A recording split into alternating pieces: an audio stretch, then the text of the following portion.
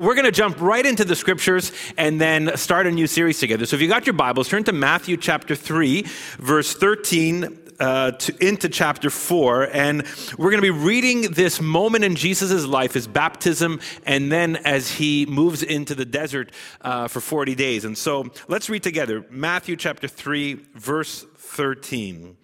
This will kick us off. Then Jesus came from Galilee to the Jordan to be baptized by John. But John tried to deter him, saying, "I need to be baptized by you, and do you not come to me?" Jesus replied, "Let it be so now. It is proper for us to do this to fulfill all righteousness." Then John consented. As soon as Jesus was baptized, he went up out of the water. At that moment, heaven was opened, and he saw the Spirit of God descend like a dove and alighting on him. And a voice from heaven said, "This is my Son, whom I love. With him I am well pleased." Then Jesus was led by the Spirit into the wilderness to be tempted by the devil. After fasting 40 days and 40 nights, he was hungry. And the tempter came to him and said, "If you are the Son of God, tell these stones to become bread." And Jesus answered, "It is written, man shall not live on bread alone, but on every word that comes from the mouth of God." Then the devil took him to the holy city and had him stand on the highest point of the temple. "If you are the Son of God," he said, "throw yourself down. For it is written, he will command his angels according to you, and they will lift you up in their hands so that you will not strike your foot against a stone." And Jesus answered him, "It is also written, do not put the Lord your God to the test." Again, the devil took him to a very high mountain and showed him all the kingdoms of the world and their splendor. "All this I will give you," he said, "if you will bow down and worship me." And Jesus said to him, "Away from me, Satan. For it is written, worship the Lord your God and serve him only." Then the devil left him, and angels came and attended him. Let's pray for a moment. God, we pause right now because we so long to hear from you. We so long for your words and your words to intersect with our hearts and lives. And we say welcome to the work of your Spirit as we allow these words to captivate our hearts. May they be beyond even what I say for what we truly need to hear today, God. In Christ's name, amen. Hey, I don't know if some of you are watching some of the Marvel series or Marvel Universe these days in the comic books, but there's this one series called Agents of S.H.I.E.L.D.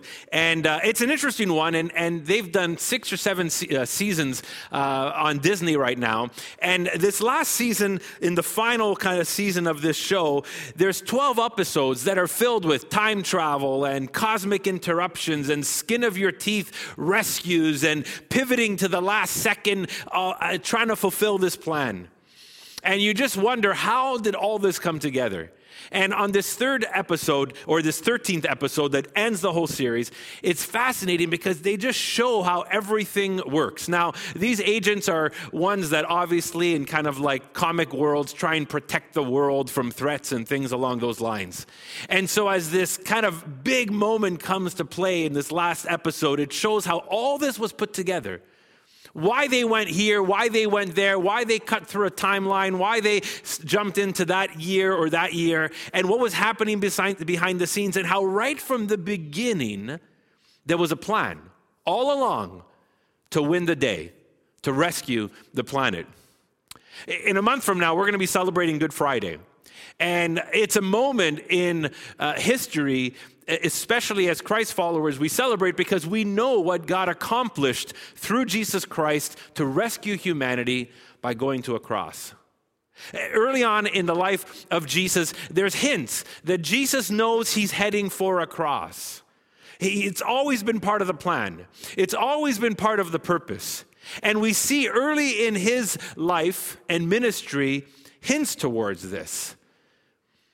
In this series that we want to jump into today for the next 4 weeks as we lead up to Easter weekend, we want to immerse ourselves in some of these stories, some of these moments that help us discover the plan unfolding and how right from the beginning we get to see where this was headed. But it also helps us see, and this is what I'm so excited about, it also helps us understand the way of life that the cross and the hints towards the cross reflect.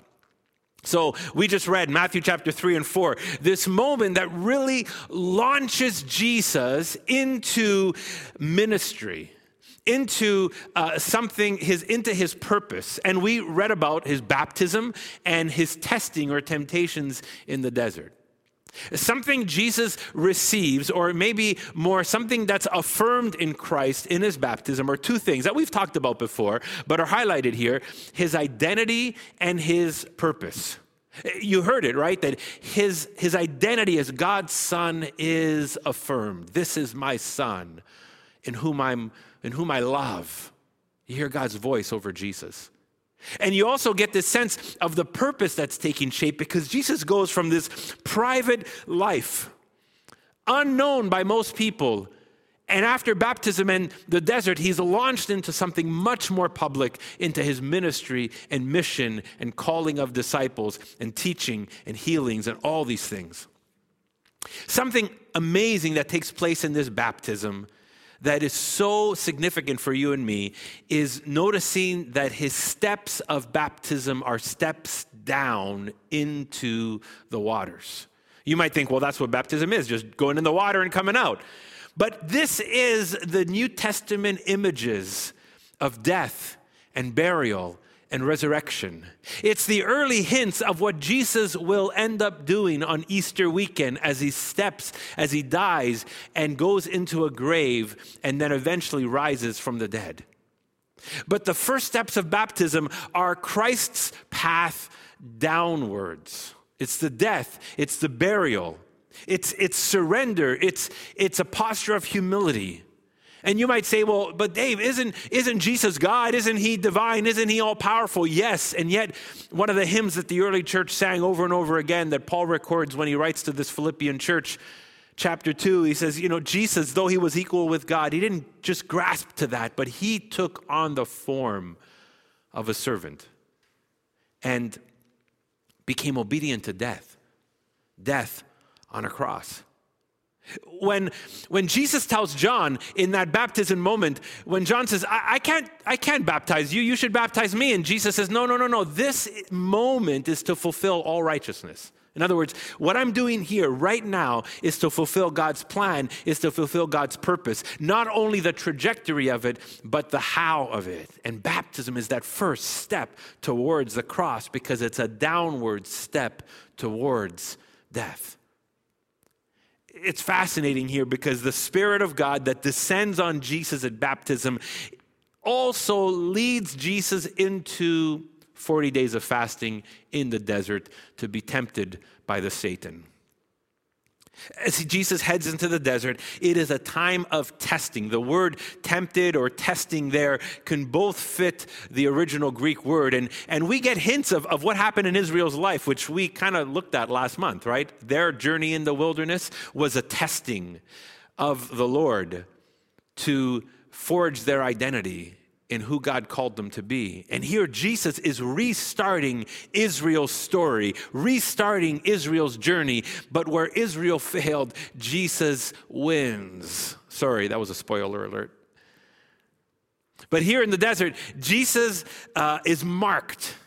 He's marked in his identity and in his purpose, because in the desert, what takes place in baptism is revealed and is forged in greater strength as he walks through these testing moments. But something else is taking place in these two back-to-back moments of baptism and the wilderness is that Jesus is showing to us the alternate life of God's kingdom. I don't mean an alternate reality. I mean literally that there's a contrast between the way Jesus calls us to live and the way the world calls us to live. In the kingdoms of this world and the kingdom of God. It's that Jesus, in this moment, doesn't just show us how to win, because often we get brought to this part of Scripture to say, look how Jesus overcame temptation or testing. Jesus doesn't just show us how to win, even though that's there, but how to win differently than the world wins. So he shows us how to live differently than the world lives. And that's the picture that the cross gives us. Yes, the cross is a moment in history. Yes, Jesus accomplishes something significant and great, climactic at the cross. But it also shows us how to live. And over the next few weeks, what I hope that we get from these moments in the gospel accounts leading us up to Easter is a cross-shaped life. That's what we're after. We're not just trying to win. We're trying to win the way Jesus wins. We're not just trying to live, we're trying to live the way Jesus lives. And when I say try, I don't mean just by all our effort, but the invitation, the vision that God leads us towards, what he's truly calling us to and empowers us for. Now, in the version we read here about this desert account, we read the word, the devil came. And later on, Jesus refers to him as Satan. And that's actually the word in the Greek.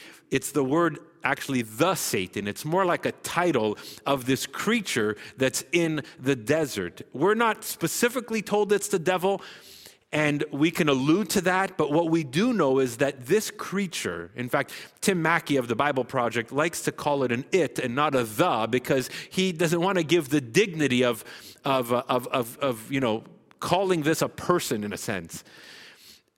And it's a sense that this figure represents evil or the evil one. But the Satan is actually a title. It means adversary. One who is adverse to us or comes against us. And really, that's how the way of evil or the evil one works. That's why Jesus invites us to pray that we would be delivered from the evil one in the Lord's Prayer. The way evil works, it's more deceptive and more mysterious and sometimes more camouflaged than we even realize. Because evil and the evil one works through our human selfishness and through our human sin to sabotage what God wants to do in our lives and to sabotage the kind of life he calls us to. This Satan, this personified presence of evil tests Jesus. And how does he test? Through questions. Through questions. And we know exactly what that means. We might be thinking something or having kind of a desire for something about our life, and then we're talking to someone and someone asks us a question and we're like, why did you ask me that question? Now you've made me doubt what I was thinking of doing.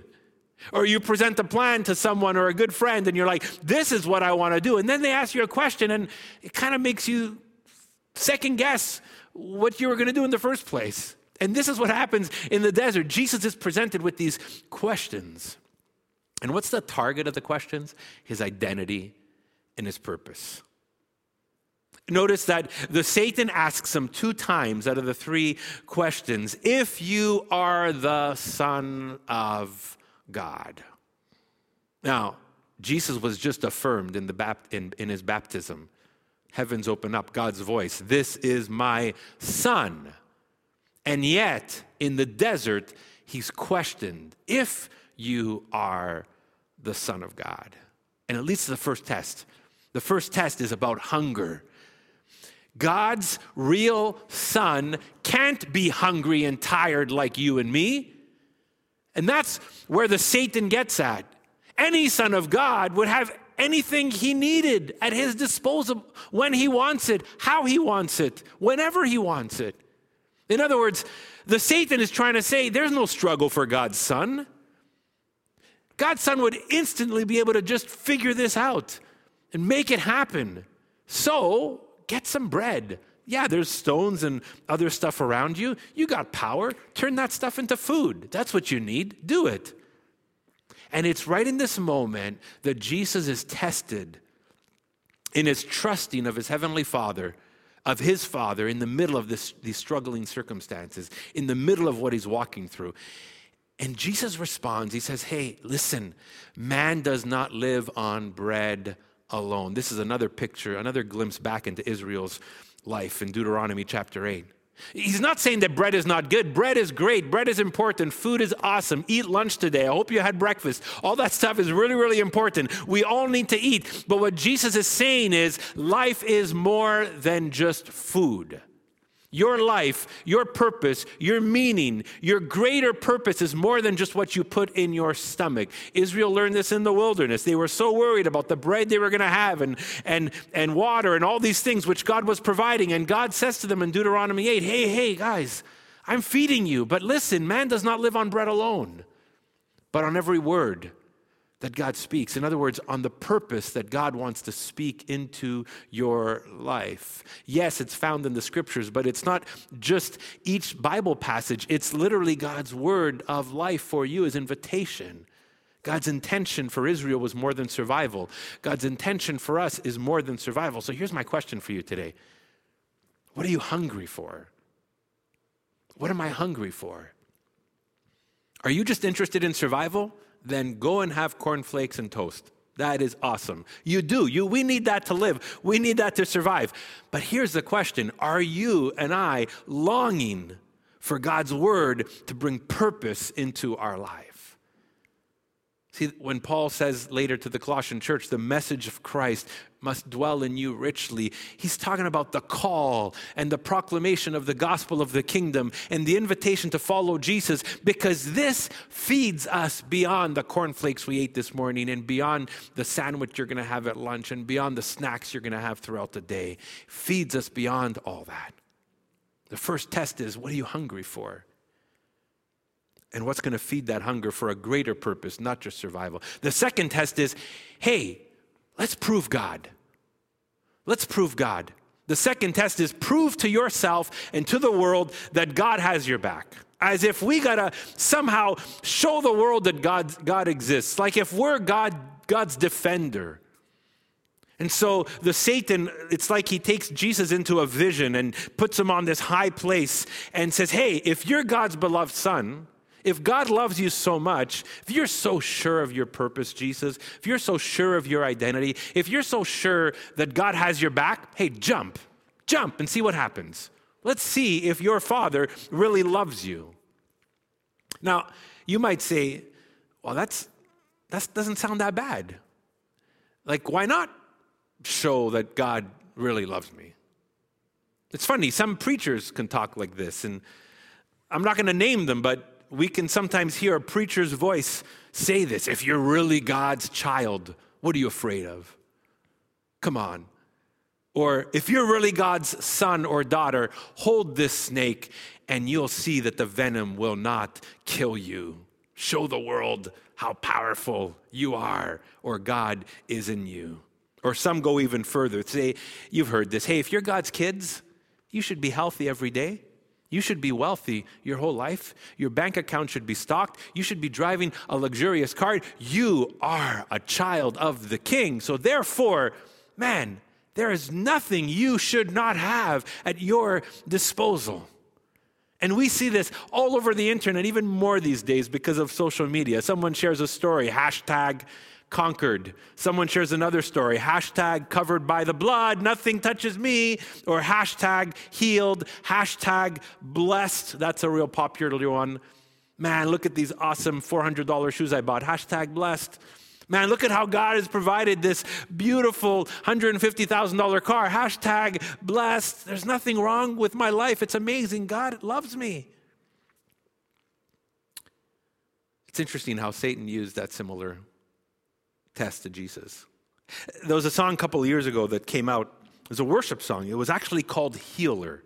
It's a beautiful song. But later on, after it got really popular, and people went back to the story, the testimony that the author of the song started to share about how he was sick and he was almost going to die and God healed him, and he writes these words, and they found out that the person faked his sickness. That the person just made up the story to get the song that he wrote out. What was tragic is that the words of the song weren't really wrong. The words alluded to the Lord as healer. That's one of God's names in the Hebrew Scriptures. The lyrics weren't wrong. And if you think about the story here in the desert, Satan's quoting Psalm 91 back to Jesus. Satan's words are not wrong. But the motive was, and the posture was, and the end game was. So the question in this test is, what are you trying to prove? Are you trying to prove to others that God exists, that God loves you? And what methods will you use to get there? And here's the question I struggle with as I'm thinking about this text is, do I trust God beyond my circumstances? Can I trust him even when I don't get what I want? Does God still love me even if I drive a 12-year-old car? Is God okay if I make less than 6 figures? Or for some, less than 7 figures, whatever?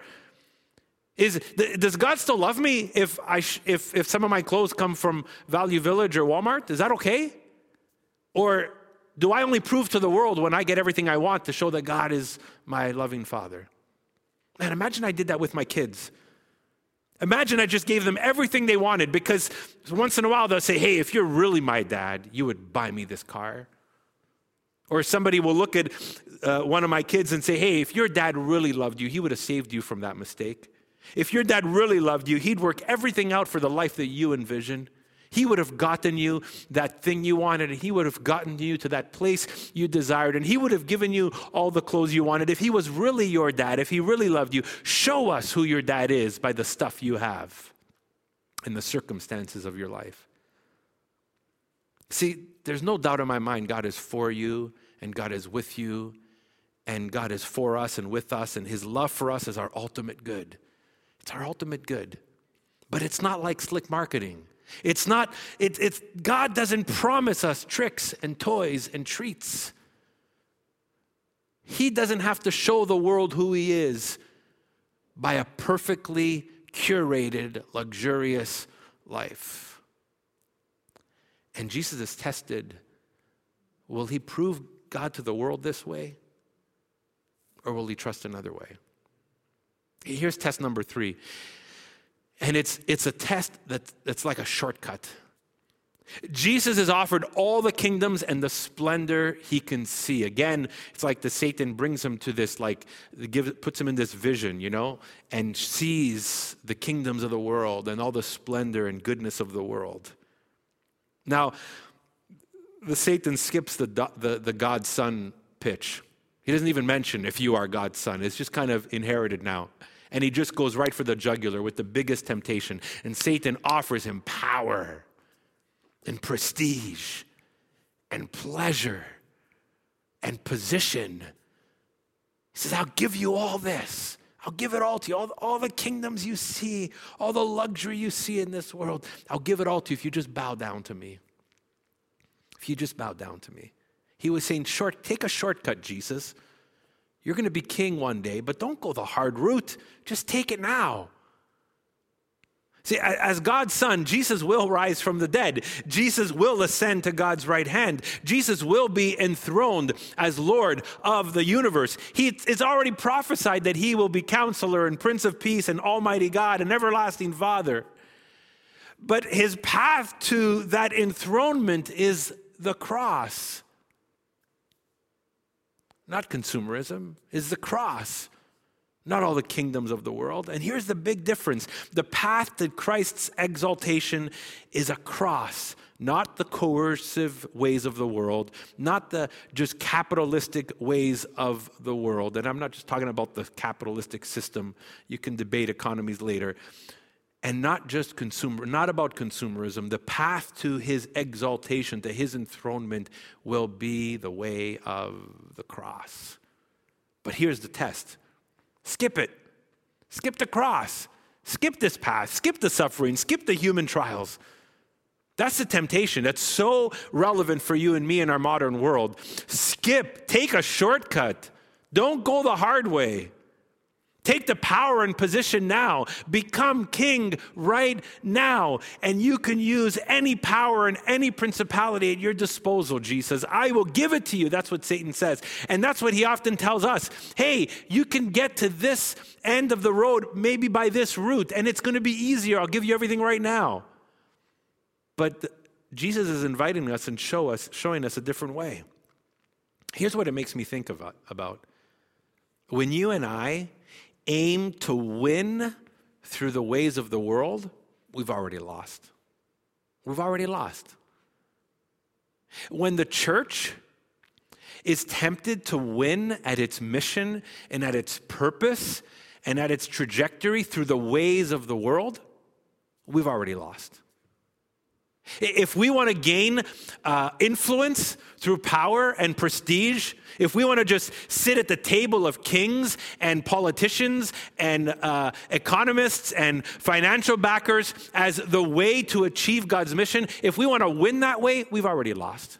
I'm not saying that God doesn't use relationships or finances or these things for his will. It's totally possible. And God has blessed some of us in wonderful ways, and we've had wonderful opportunities. But when we try and win through those ways, we've already lost. See, God's root was a cross. God's root was a cross. It was a paradox. It was an upside-down crown. Jesus' crown was upside down. It was countercultural. It was counterintuitive. It was a paradox. God's root to his enthronement was a cross. And I love Jesus' final response. Well, it's not that I just love it. It's there. Some of us might be confronted with it, but here's what Jesus says. He just says, get lost, Satan. Get away from me, Satan. Jesus is saying to Satan, I will not allow you to rob me of my identity and my purpose. I'm not going to allow you to rob me of my identity or detour me from my purpose that I've received from my Father. I'm his son, and I'm called to this purpose. And this is the path that will take me there. And I will not let you rob me from it. So leave, get lost. And you will notice that in that moment, Jesus wins, because even though evil and Satan will try and come against God's will throughout the gospel stories, even at the cross, it's always with his head down, because he is already lost in this moment. And Jesus says, I'm not going to let you rob me of this. No matter how good the bread tastes, even if you put Nutella on it, no matter how good it tastes, no matter how quickly I can get people to trust God through tricks and treats and treasures and all these things, no matter how much earthly power or position you promise me, this is not the way. Satan, get lost. There's another way, and I'm walking that way. Right from his baptism, right from this moment in the desert, Jesus steps down. The temptation is, maybe I'll win this way. Jesus, no, I'm stepping down this way. Because Jesus knows the end of the story. And Jesus knows how to get to the end of the story. And we don't get to the resurrection and the enthronement any other way. It comes through this first step in this direction, which is a downward step of the cross. And his journey and his destination, how he gets there and where he gets to, are both intertwined together. The means, you can't just say the means justify the end. No, the end dictates the means. Because how Jesus wins is different. And we see it in how he lives his life. And so over the next few weeks, as we look at these moments in the life of Jesus and in the Gospels and some of his followers, as we head towards Easter Sunday, our goal is that we would be influenced by a cross-shaped life. That although there's temptations and testings of our identity and purpose to walk the way of the cross, which will be different, which will feel different than the ways of the world, which will be countercultural, which will be a contrast. But see, Jesus doesn't call us to win the way the world wins, but to live differently. And we must trust that path and that route, because that's the route to God's desired future for you and me. That's so important for us. See, you and I, we're all tempted to win in the world's way. We're all tempted to take those routes, politically, militaristically, economically, intellectually. It's been so sad recently, even in the Christian circles, there's been huge leadership failures among very popular Christian leaders. And I don't want to name them or judge them or condemn them, but we've noticed how easy it is. As you get a glimpse of power, you get a glimpse of position, you get a glimpse of platform, and all of a sudden you think you need to use this route to get to God's desire. And that's just a crashing failure. we will never accomplish God's ways through the world's ways. And I hope we can explore that, but recognize today the first step is a downward step. And baptism shows us that. For those of you who have been baptized, reflect on your baptism, on your step into the water. And for those of you who want to follow Christ or have been following Christ but haven't made this step, that is such an important step to identify with who Jesus is, what he's calling you to, what it means to be his follower, to enter baptismal waters, to say, I am following you, Jesus. I'm walking your way. I'm trusting your lordship. And I'm going to take this downward step into the waters to follow your path of death, burial, and resurrection. In the next few moments, we're going to take communion, and I'm going to invite us towards that. And I'm going to invite you right now, as our team comes and leads us in a time of worship, to reflect on what we're talking about today, to truly come to the feet of Christ and worship him, to let the Holy Spirit examine your heart right now, my heart, as we worship in these next few moments, and come to the bread and wine together after that. So let's do that. I'm going to turn it over to our team as we participate in these next few moments of worship together.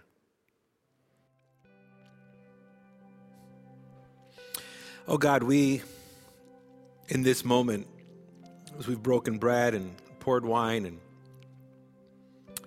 we are immersing ourselves in the story of Jesus, in the story of the cross.